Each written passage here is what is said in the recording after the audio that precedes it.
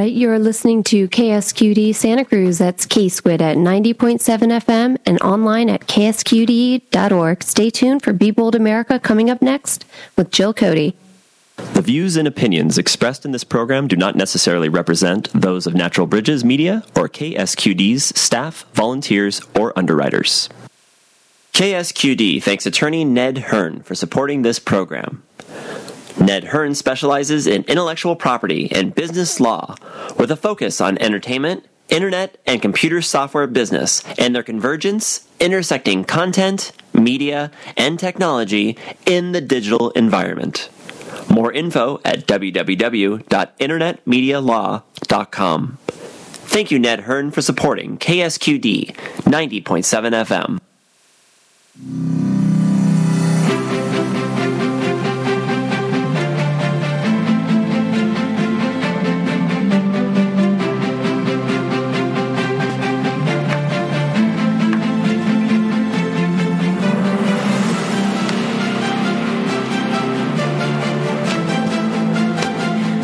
Hello, hello, hello. Welcome to Be Bold America. I'm your host, Jill Cody. Be Bold America is a live biweekly talk show for those who are motivated to step out with the bold actions necessary to reunite this country and reclaim our democracy. Be Bold America is for those who want to understand the unique challenges ahead and who are curious to learn what they can keep doing, stop doing, and start doing to reclaim our democratic republic. Our future depends on it. Our program today is the Constitution in Crisis. The Constitution is being strenuously tested. Is the spirit of the Constitution being upheld today? What are the challenges presented by those now in power? What is at stake? We'll be talking about these subjects and many more with constitutional attorney Michelle Welsh. We have big things to do. Before I introduce Michelle Welsh, or she is also known as Mickey, I'd like to welcome our bold KSQD in-studio community member and friend of the program, Mike Rodkin. Mike is a former 5-time mayor of the city of Santa Cruz and served 6 terms on the Santa Cruz City Council between 1979 and 2010. Mike retired after teaching 42 years in the Community Services Department at the University of Santa Cruz. In addition, Mike served on the ACLU Santa Cruz Chapter Board of Directors for several decades. Welcome, Mike. Thanks for inviting me on the program again. Our bold and expert guest, a call-in guest today, is constitutional attorney Mickey Welsh. Mickey is a professor of constitutional law and employment law at Monterey College of Law, with a legal expertise in employment, education, and civil rights. She was chair of the Northern California American Civil Liberties Union Board of Directors and has been an active member in the Monterey County chapter for 40 years. Currently, Mickey chairs their legal committee. In addition, Mickey is past chair of the Monterey County Women Lawyers Association and has served on numerous organization board of directors in Monterey County. Welcome to the show, and thank you for joining us today, Mickey. Thank you. I'm honored to be here. We're honored to have you. Well, just to dive right in, is the Constitution in crisis, or is it now just a quaint piece of paper George W. Bush's Attorney General Roberto Gonzalez called it? Well, I think we need to define what a constitutional crisis is. Good. And then I'll tell you why I don't think we're in one. Oh, good. And first of all, I think there are only 2 ways that we could actually be in what we should call a crisis. The one would be the inability of our Constitution to address the issues of the day, that there just can't be a way out or a resolution of issues under our constitutional system. And the second way is an unwillingness by our elected leaders to adhere to their constitutional roles and functions or to constitutional norms. And I actually think right now those 2 things are challenged, but neither of them has occurred or hopefully is likely to occur. And I think probably the ability of our Constitution, as it's done for the last 200 years, to be applied and to change and to be interpreted in various issues that are arising today, although challenging, is entirely possible. And as for our elected leaders and whether they will continue to adhere to their constitutional roles, again, I think in the political arena, we expect people to push as far as they can to assert as much power as they can. And the fact that that's happening shouldn't scare us too much. It's happened in history. It's bound to happen, and our Constitution has withstood it for a very long time. So you don't see that what happened during the impeachment hearing, the trial actually in the Senate, when the Senate Republicans ignored Trump's actions against our country and Constitution and voted not to have witnesses and secure documents after they took 2 oaths of office for holding a trial there? You don't see that as anything that challenges our Constitution? Oh, I do. Oh, good. Okay. Yes. I didn't mean to imply that everything that's been happening in the last few years is not a challenge to the Constitution. The impeachment power itself is a limited power to be used in drastic circumstances, and I think was appropriately used in this case. And the Constitution itself allows for the Senate to completely control the trial, and that's what they did. And I do believe they didn't do it in the appropriate fashion. I believe they did not fully perform their duty, but duty is sometimes different from power. They had the power to do it that way, and they did, to the surprise of many of us. I actually had an expectation that Justice Roberts, our Supreme Court Chief Justice, would assert himself more into the process and ensure that they actually fully fulfilled their constitutional duty of holding a fair trial. But frankly, no president has actually been removed from office through the impeachment process. So one might question that process in and of itself, but what they did may not have been unconstitutional in itself because of the power granted to the Senate under the Constitution. I think, this is Mike speaking, I think we have had a very slow process of sort of eating into some of the basic ideas of the Constitution. It's not as if it happened just suddenly and Donald Trump was the first person to raise questions about the Constitution. For a very, very long time, executive power has been building in the White House, in the president's offices and administration. It used to be that the Congress actually made the budget up until 1920, and then it was only then that the president began actually publishing a budget first, and the Congress then responded to. That's not a violation. I agree with your general comment. I don't think the Constitution's been broken, but I think it's a qualitative issue, and maybe like boiling a frog to death slowly or something. We slowly move towards removing powers that had been held by the House of Representatives to make war, for example.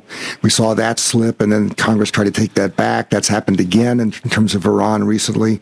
So I think there's a large number of issues where President Trump has sort of been pushing the envelope, and it's hard to say exactly at which point, now our Constitution's not working. One line bright line in the sand, or maybe I'm mixing metaphors here, is that I've thought about is if President Trump were to ignore a direct order from the courts, certainly following it from an appeals court level, or certainly the U.S. Supreme Court, that hasn't happened yet. We've talked about a number of issues we've seen a number of issues where sounds like he's about to ignore what the courts have told him. He certainly talks as if he doesn't care what the courts say about things, but so far, his administration has not simply ignored a court order. He's ignored, for example, in the fight for executive privilege, he's denied the right of the Congress to oversee in their traditional role many of the things the administration does. But I don't think we're in a constitutional crisis until some court says, in effect, you must respond to the subpoena, basically, for testimony, or someone in your administration must, and he would ignore that order. That hasn't happened yet. So I think your general point's correct, but I think there's a lot to be nervous about, because I think he sort of walks right up to the edge of putting our Constitution basically in a box and closing the door on it. Mickey? I absolutely would have to agree. And looking back at the situation with President Nixon, it did come very close to that. President Nixon was ordered by the Supreme Court to honor the subpoena for the tapes that he had that were relevant to the Watergate investigation. And at that point, we were as near as we have ever been to a constitutional crisis had he not resigned from office and had he refused to produce those tapes. And so I agree with you that there are only a couple of circumstances where this would come up. The other circumstance that people are currently talking about is what if President Trump loses the next election in the popular vote, or even the popular vote and the Electoral College, and refuses to leave office by some maneuvering that arguably is permissible under the Constitution. And in that, I hope, very unlikely scenario, that the court would intervene appropriately and enforce the real intent of the Constitution in terms of our democratic election process. And those two things would definitely, either of them, cause a constitutional crisis in terms of how much executive power is there, and does it dominate the other two branches of government, which was never intended by our founders. We were supposed to have, well, arguably, according to the majority of the founders, 3 co-equal branches of government. You have to keep in mind that there were some of our founders who didn't even want a president. They wanted basically to hire an executive to carry out the legislative laws and orders, but they didn't want a president with that much power because of the fear of a despot and monarchy. And it's interesting that the way it was set up, I think, was very ingenious from the beginning, that we had 3 co-equal branches of government, so we had separation on a horizontal plane with balance between those 3 branches.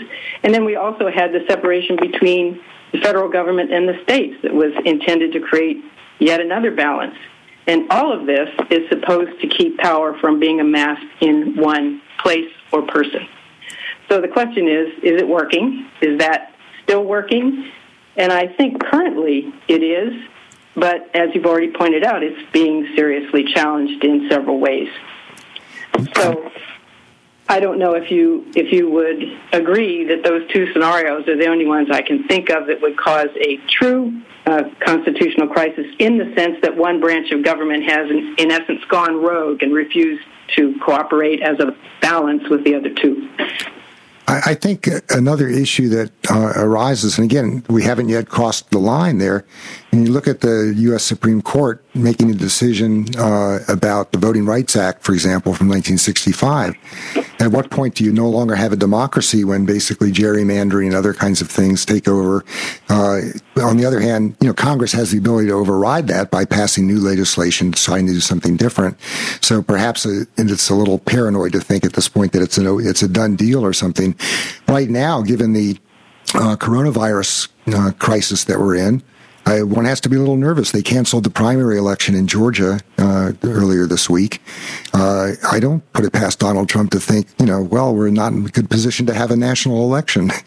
And again, I can even imagine a scenario in which that would be the reasonable thing to do for a short period of time and run the proper way with the proper balance and on a bipartisan basis and so forth. But what scares me, of course, is the idea that it might happen because Donald Trump wakes up some morning and thinks, well, here's something I can do that everybody will think is a reasonable thing to happen. And that might be the end of our Constitution in a serious way. And again, I'm not prone towards conspiracy theories or, simply taking one bad event that hasn't come to fruition and thinking that's where we're going definitely. But those things keep me up at night. Well, if it's reassuring to you, I actually think there are 3 ways that the Constitution is capable of being implemented as intended. And one is that... And Mickey, hold those 3 ways okay, for our station identification and some promos. Thank you. You're listening to Be Bold America on KSQD 90.7 FM, Many Voices, One Station. The Santa Cruz County Public Health strongly urges community members to take precautions to help prevent the spread of illness, including wash hands frequently with soap and water, scrubbing at least 20 seconds, Use at least 60% alcohol-based sanitizer if soap and water are not available. Cough or sneeze into your elbow, not your hand, or use a tissue and discard. Stay home from work or school if you feel sick.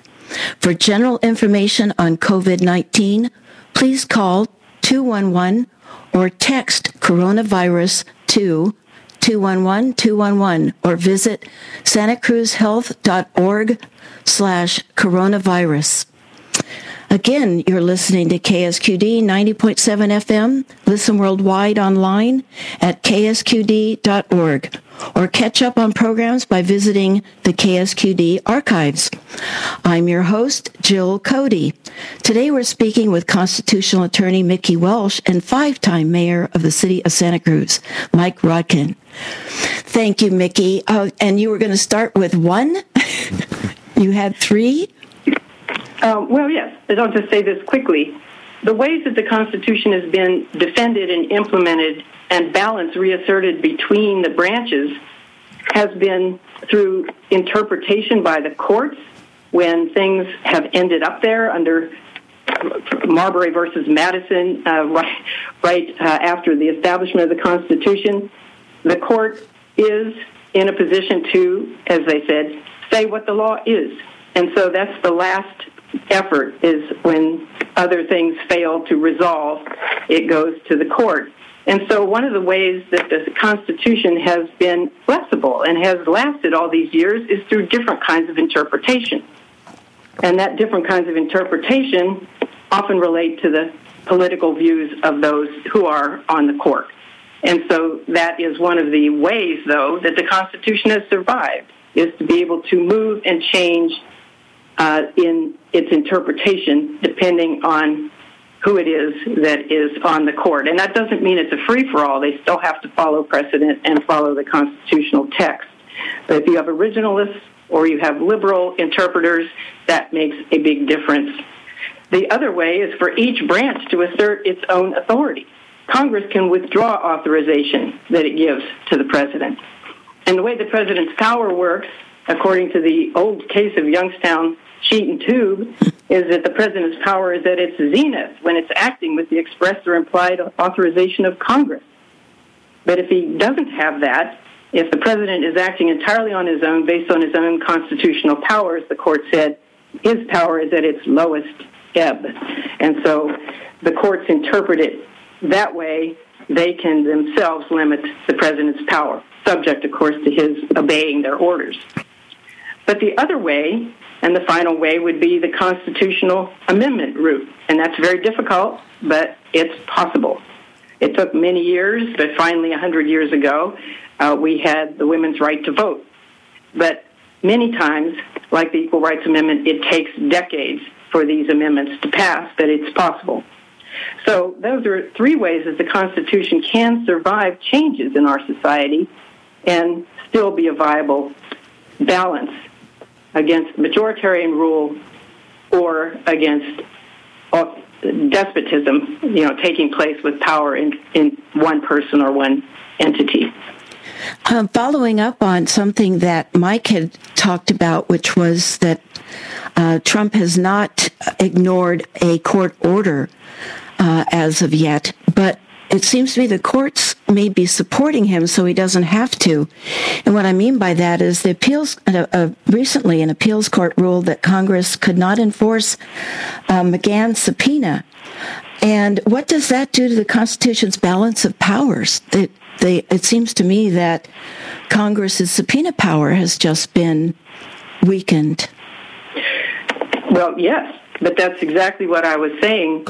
One of the ways that the Constitution continues is for those who are on the court to interpret it in a way that sometimes diminishes the authority of one branch or the other. Every time one branch has more authority or power, it diminishes the other two. And so the court right now does seem, some of the courts, to be in sync with the administration and upholding what the administration is doing, like Trump versus Hawaii with the travel ban that was finally upheld after many, many lower courts had held it to be unconstitutional. So there are certainly examples like that. And indeed, it does change the law, and it changes constitutional interpretation. But you have to remember that every time the court rules, the court then takes the power away from the other two branches.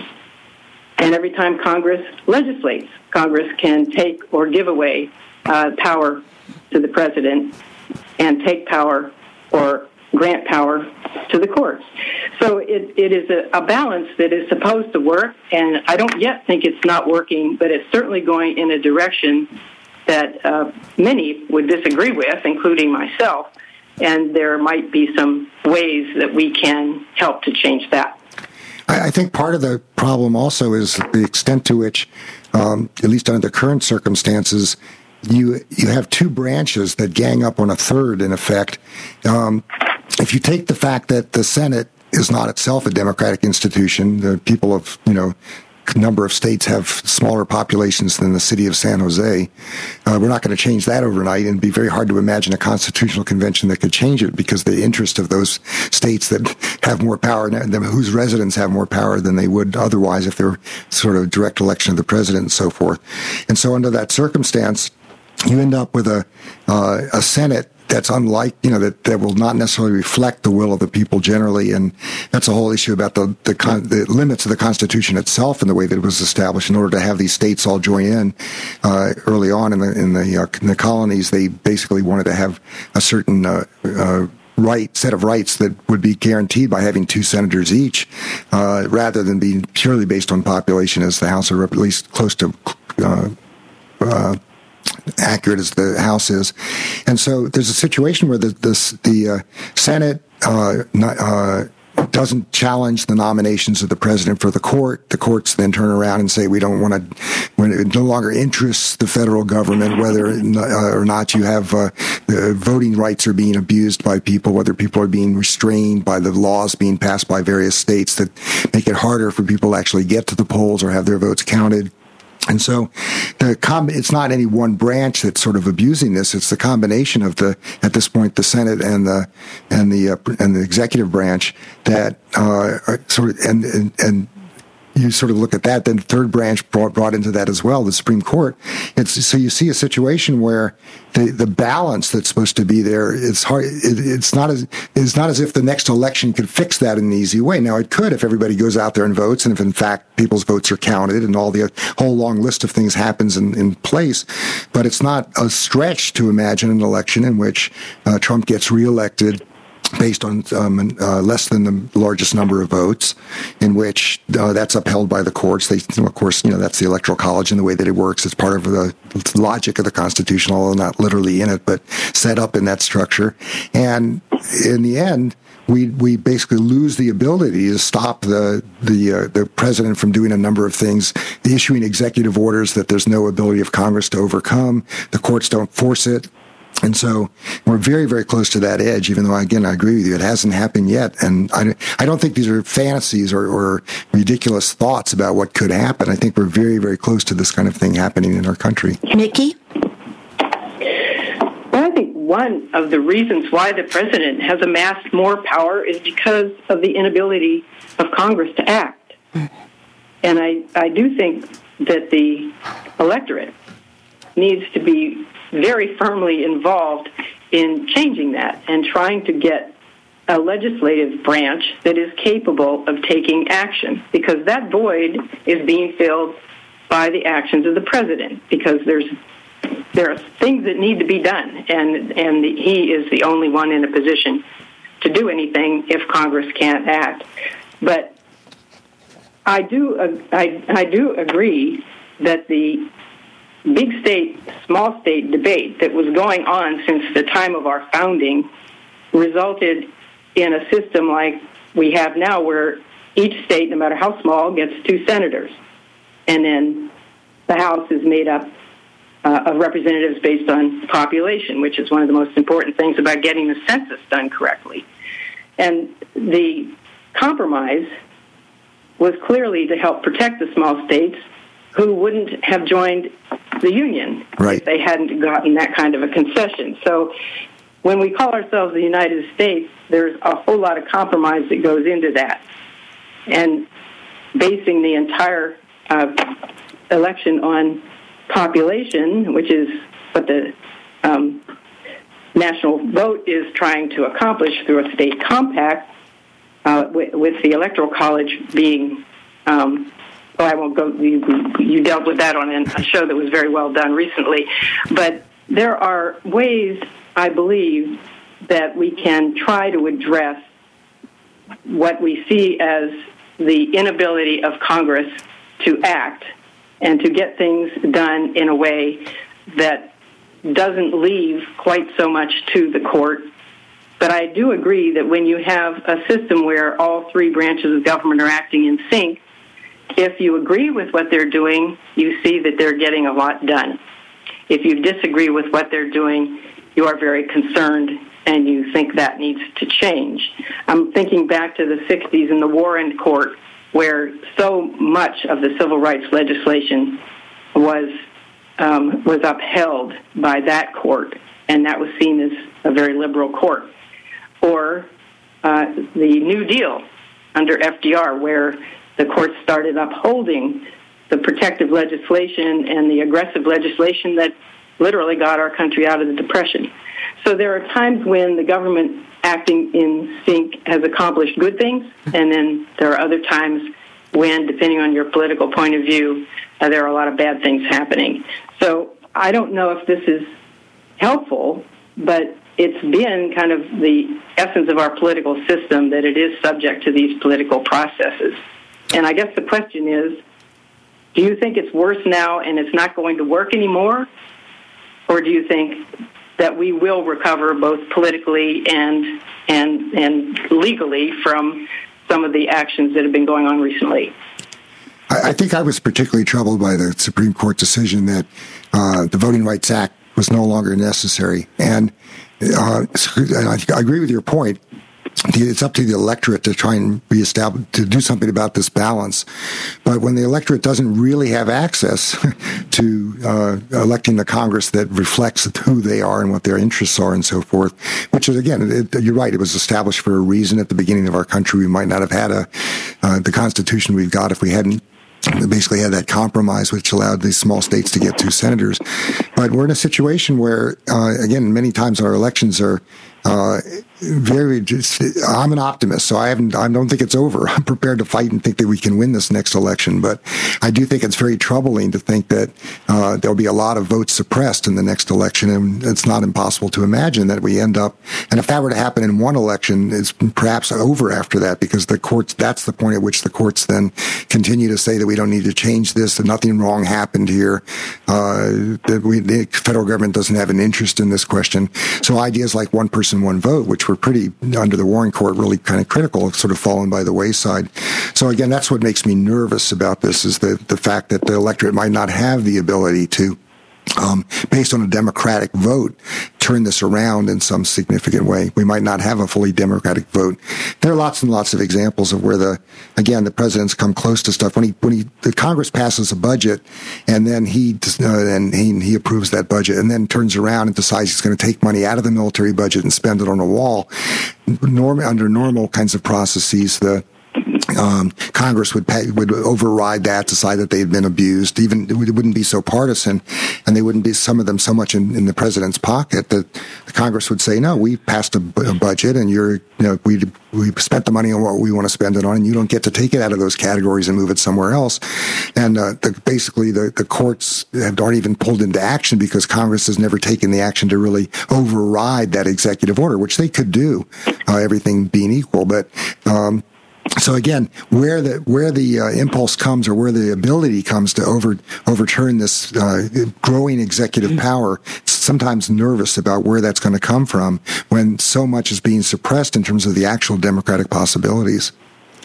Mickey, 30 seconds. Well, quickly, the Voting Rights Act is still in effect.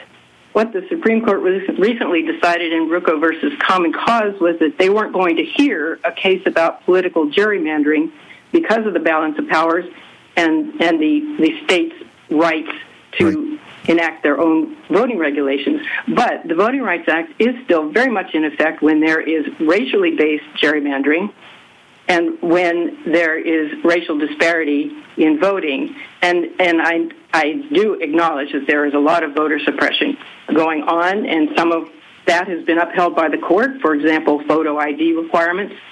But the Voting Rights Act still gives me some hope that there are avenues of redress, and that those are being pursued vigorously by lots of different organizations right now as we speak. That's a good point. We're going to take a break, I think. If you're just joining us, you're listening to Be Bold America on KSQD 90.7 FM. Hi, I'm Tom Hartman, your host for Progressive Talk on K-Squid, 90.7 FM, community radio for the Central Coast, 4 p.m. weekdays. KSQD is a vital media resource for listeners in Santa Cruz and Monterey counties and worldwide on the web. Please help support this station by making a contribution to keep the station thriving. Go to ksqd.org and give what you can to help keep shows like mine coming to you daily at 90.7 FM. You know, with 6 large corporations owning most of the media, it's essential that listeners support grassroots, locally run radio stations like KSQD. Community radio is responsive to its listeners and isn't afraid to challenge the status quo. Please join me, Tom Hartman, in supporting K-Squid, 90.7 FM, community radio for the Central Coast by making your pledge today online at ksqd.org. That's 90.7 FM. K-Squid. Catch me right here at 4 o'clock this afternoon. Thank you, and tag You're It. And we're speaking with Mike Rotkin, 5-time mayor of the city of Santa Cruz and constitutional attorney and former Northern California chair of the ACLU, Mickey Welsh. I'm your host, Jill Cody. Now, Mickey, is there anything in the Constitution that allows for a unitary executive or imperial presidency that the Republicans talk about? Well, the short answer is no, not as the Constitution has been read or applied. The imperial presidency words, those words derive from a book from 1973 by Arthur Schlesinger that was written about the observation that, especially during the 20th century, the power of the president has greatly expanded. And it was actually critical of the imperial presidency, as maybe the title implies, that the founders had the intent that the president would faithfully carry out the laws, and that as commander-in-chief of the Army and Navy, giving Congress war power, the president's powers would be limited. And the oath of office itself requires the president to protect and defend the Constitution of the United States. And those were seen as commands to the president, as well as limits on the president's abilities and powers. And given some of the powers that are delegated to the president, then I do believe that they have been overstated, or the attempts have been made to overuse them. But still, it is a role with some limits. And of course, the check and balance against the president would be all the constitutional norms and requirements. But if the president refuses to adhere to those, then impeachment is the power that the legislative branch has.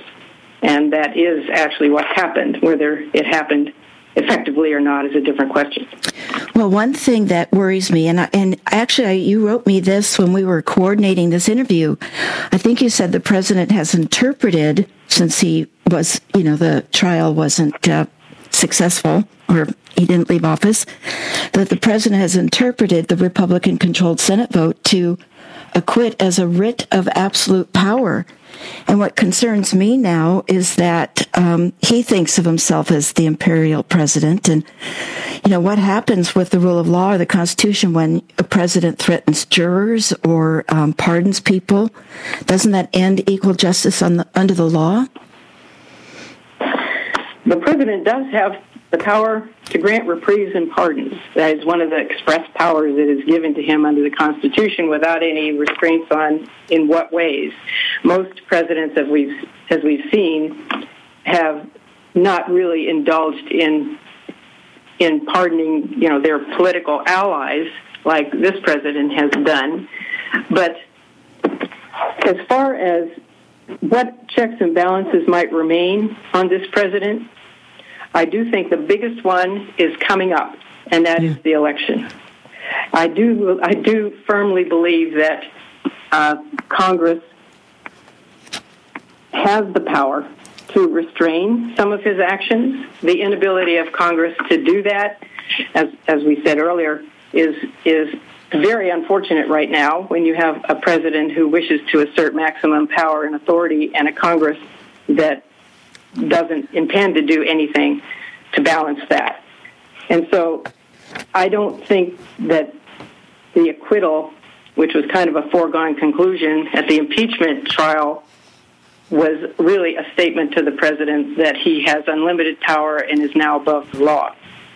But whether that changes any of the conduct that we've seen in office and the inappropriate remarks on many social media and elsewhere that interfere with people's positions and authority, those are very concerning to me because they don't allow the administrative state to function as it should. And even though people criticize the administrative state as being overbroad and delegating too much power to the executive branch, it is, with all the departments and agencies that help enforce our laws, it has been one way to protect the environment, to protect various other interests that we have.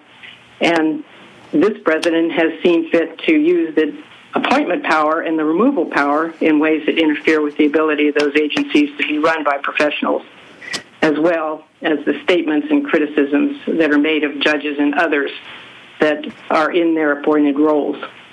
So I am as concerned, I think, as you are about whether there are appropriate limits that can be placed on these kinds of actions at this point. Well, I still don't know that it arises to the level of a constitutional crisis in itself. What is the effect, since he has taken the message from the acquittal vote by the Senate as having absolute power, what does it do to our court system and rule of law when the president threatens jurors, people that have followed their legal responsibility, are volunteering, they've stepped up, and they sit on a jury and it doesn't go the way he wants. He's threatened people that do their constitutional duty. Well, I must say, if anybody else who was not the president did that kind of thing, they would probably be prosecuted for interference with the justice system, especially some of the intimidation of witnesses and things of that nature. But because the president, according to the Justice Department rules, not the Constitution, the president can't be prosecuted while in office, then I do believe that President Trump feels free to do these things because he's not going to be prosecuted while in office. I do think he is not sufficiently aware that he could be prosecuted after he leaves office. And whether or not that happens will, I'm sure, depend on the political events that occur between now and then and who is elected president next. I have to say it's pretty rare that I find myself ever agreeing with anybody in the Trump administration, but the reason that presidents can't be taken to trial on the things that they do in state courts, for example, when they, New York was the general attorney was trying to go after the president.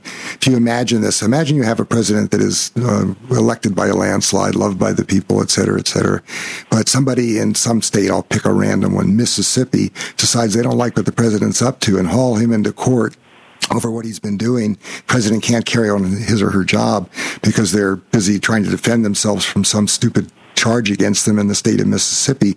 And so there's a reason. I don't think that there's a principled reason that presidents are not subject to the whims, they call them whims, but even the concerns of various states in terms of legality. That does make sense to me. I understand that logic. I don't like the fact that Trump, does it the way he does, but I can imagine.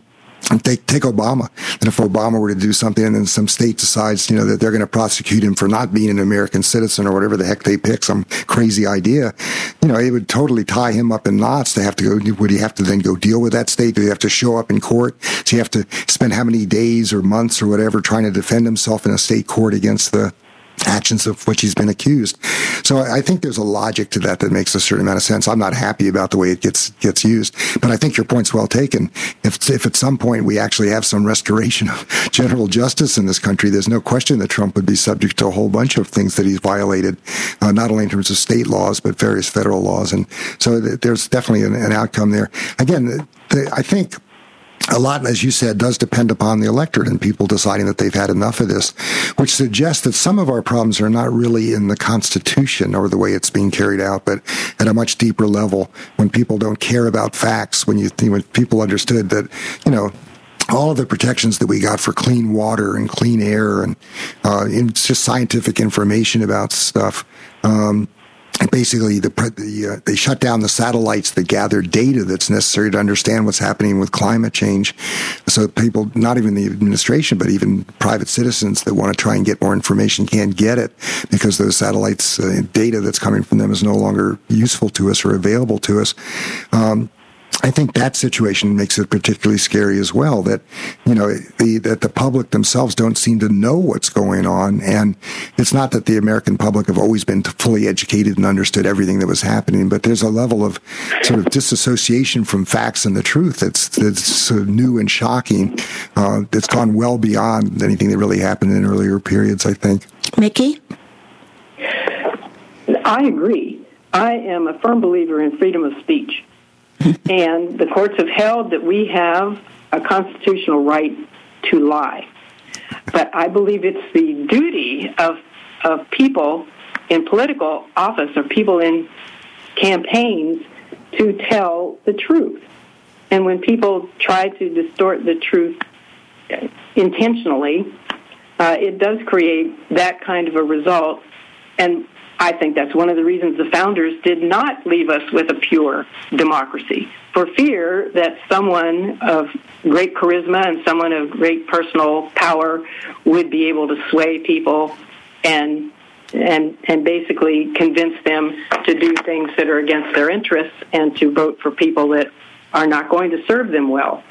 And I agree that is a real problem, and that is one of the conflicts, one of the interesting conflicts that I have when I think of the Constitution in conflict, is the conflict between free speech and equal protection, and the conflict between free speech and truth. The founders believed that freedom of speech was going to lead us to political truth, that the debate, the marketplace of ideas, was what was going to save us because the truth would win out and people would then see that their interests were to protect what is important. And this is not always true.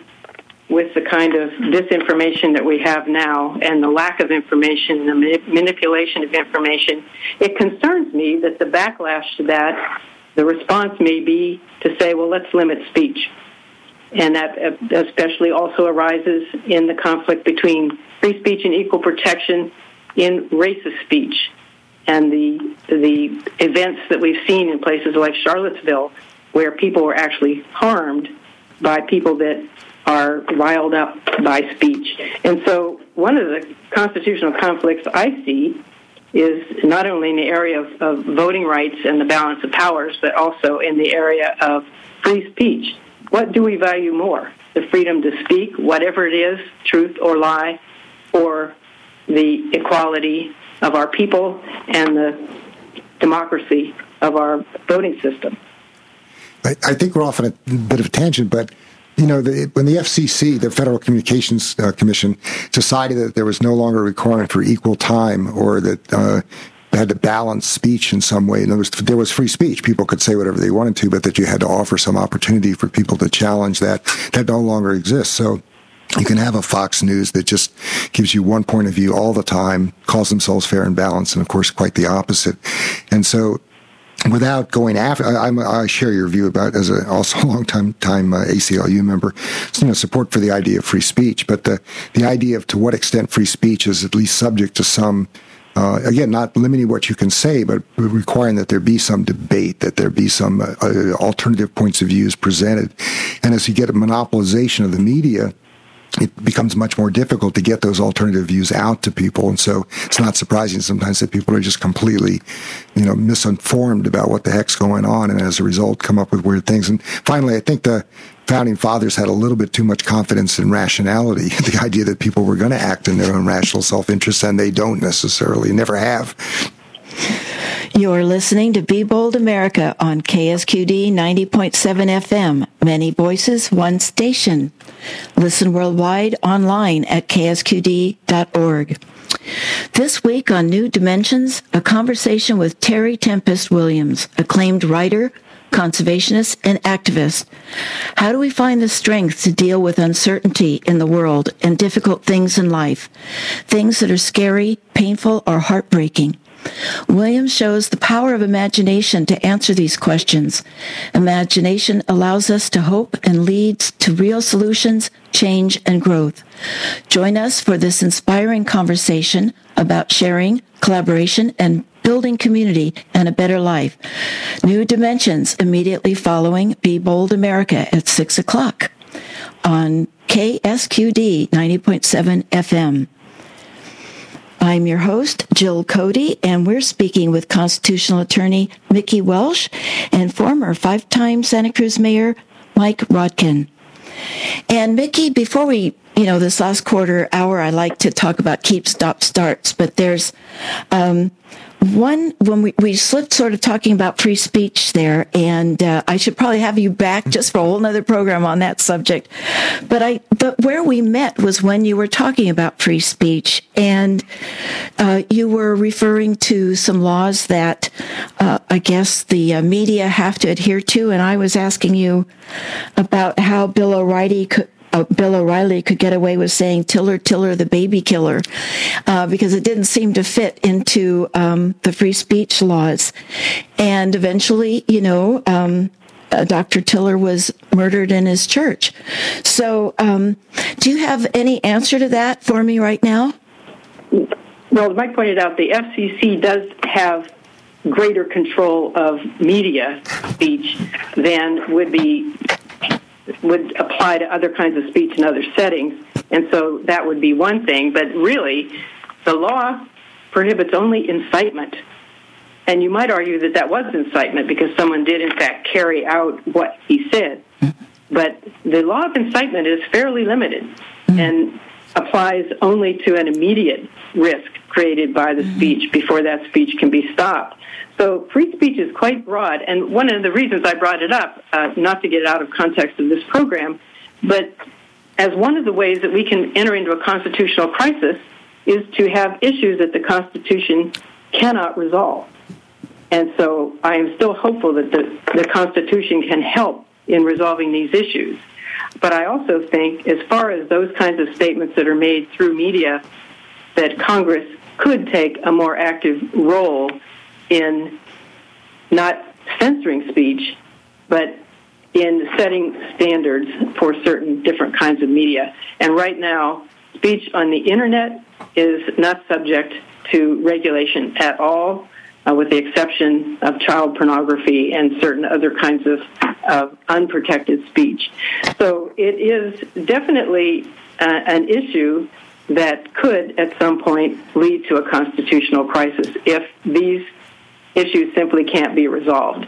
And when I say constitutional crisis, I merely mean that the Constitution won't be able to resolve it, and when that happens and the courts cannot intervene, then people will move to self-help and other kinds of less desirable behavior. Well, that does answer it. The immediate risk. I guess someone could have looked at when Bill O'Reilly said that phrase, how close it was to when the doctor was actually killed. But it just is beyond me when somebody can incite, say something like that repeatedly, and then it happens and not be accountable for that. The other thing that you were talking about, too, is that this current president's view or his role was not as a leader for the common good. Can you say a little bit more about that? Well, the current president, like some others, I believe, seems to see his role as one of power, that what power he has, he should exercise in ways he believes are appropriate, or if he can do it, he should do it, rather than seeming to always have the concerns of the people and what the system of government that is the role he's in is going to do that would be appropriate in these circumstances, rather than looking at it as, I can do this, I have the power to do this, so I'm going to. And it does seem sometimes that the focus on merely having power is the wrong focus for the role of the leader of our country, and that there has to be more of a concern for what the problems are that truly he can help to resolve, not just the power that he has. And we have such, I mean, that's the thing about President Trump that's so amazing, is that on a daily basis, he does things that, if you look at them, are not in the public good, and clearly, and he says as much himself when he, for example, tries to get a conference to happen at one of his hotels or casinos or something, or where he has direct economic benefit from it. And you would think if someone would do that, people would look at that and say, "Oh my gosh, this guy's just self-interested. He's looking after himself." But the response is, "Well, shouldn't everybody do that? That's wonderful." And the whole set of values is being established by this presidency that drive deep into American life in a lot of ways. So back to the earlier issue of free speech, I think it's worth pointing out that one of the reasons for thinking about defending free speech, with the exception of incitement, but pretty much absolute free speech, is what's good for the goose is good for the gander.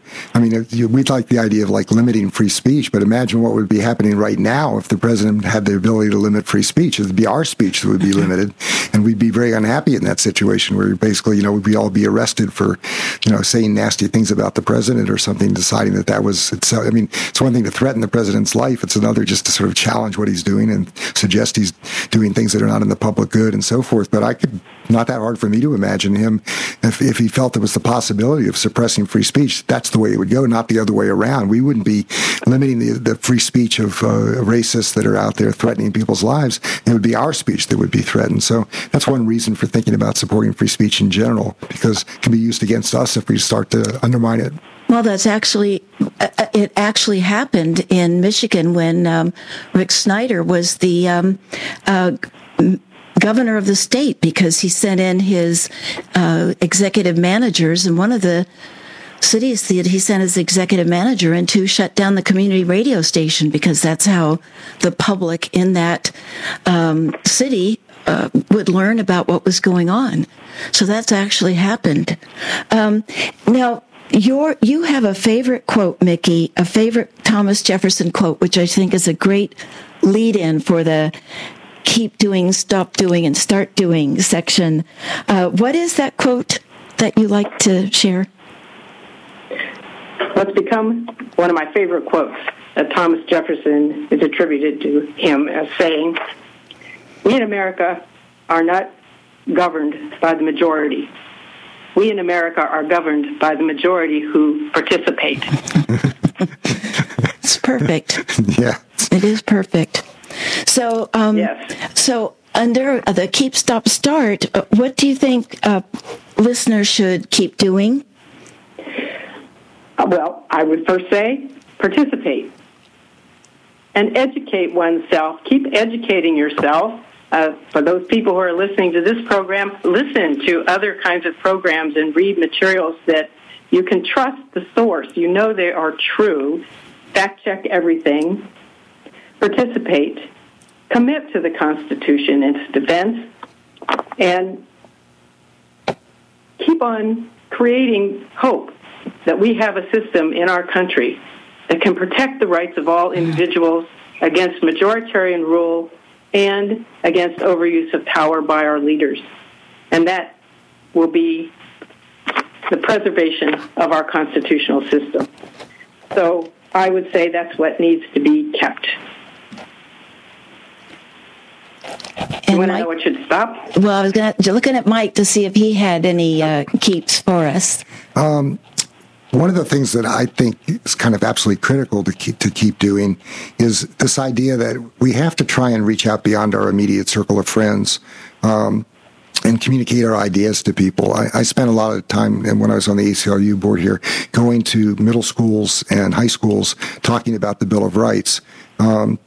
Whatever the issues are, again, the stuff that's happening with the president, current kinds of questions, rather than, talking among your friends and sort of wringing your hands together about how horrible it is and the thing, which, there's lots of basis to do that, and you can certainly get caught up in that we really need to keep reaching out to people, as this radio program tries to do, that go beyond your immediate circle of friends and trying to educate people about what's actually happening. So I think that's a kind of critical function. It's too easy to fall back and sort of feel almost self-satisfied in your anger and upset about what's going on and not be effective in actually changing it. So the idea that people actually will go out and talk to other people, knock on doors, make phone calls even to other states to talk about what's going on in the next election, that seems to me kind of critical work that people have been doing, but they need to keep doing that in a serious way and even step it up. And in the next 2 minutes, what are your stop doing and start doing, Mickey? Well, I would say stop complaining and despairing and pointing a finger at the enemy and start moving forward. Perfect. Start talking, start advocating, start modeling respectful disagreement, and here's what we really need to do: vote. Mm-hmm. I'll just double down on those. I wouldn't have anything better to add to those. I think those were excellent. Well, thank you so much, Mickey. Thank you very much, Mike. Just to also send my thank yous to Be Bold America's program engineer, Emily Dunham, working on the board here. And I give another big thank you to you, Mickey, and spending your time with us, you, Mike. It's been a wonderful conversation. I actually learned a lot. Next on Be Bold America, we will be discussing civilization's plight. Are we engineered for a world that no longer exists? For all of human evolution, we've been rewarded by nature for maximizing our growth. That reward, the very brain chemistry that has programmed us, is now propelling us toward calamity. Climate change, political fascism, pandemics, exponential increases in denialism, fake news, and lies of all kinds. These topics will be discussed with Cabrillo College's Dr. Rich Nolthinius. Don't miss hearing this well-advised discussion on Sunday, March 29th at 5 p.m. If you missed any of our programs, you may find them on KSQD's archives or on my website, JillCodyAuthor.com. You're listening to KSQD Santa Cruz, Many Voices, One Station. Listen worldwide online at ksqd.org. Stay tuned for new dimensions. My name is Jill Cody, and thank you for listening to Be Bold America. Until next time, keep, stop, start.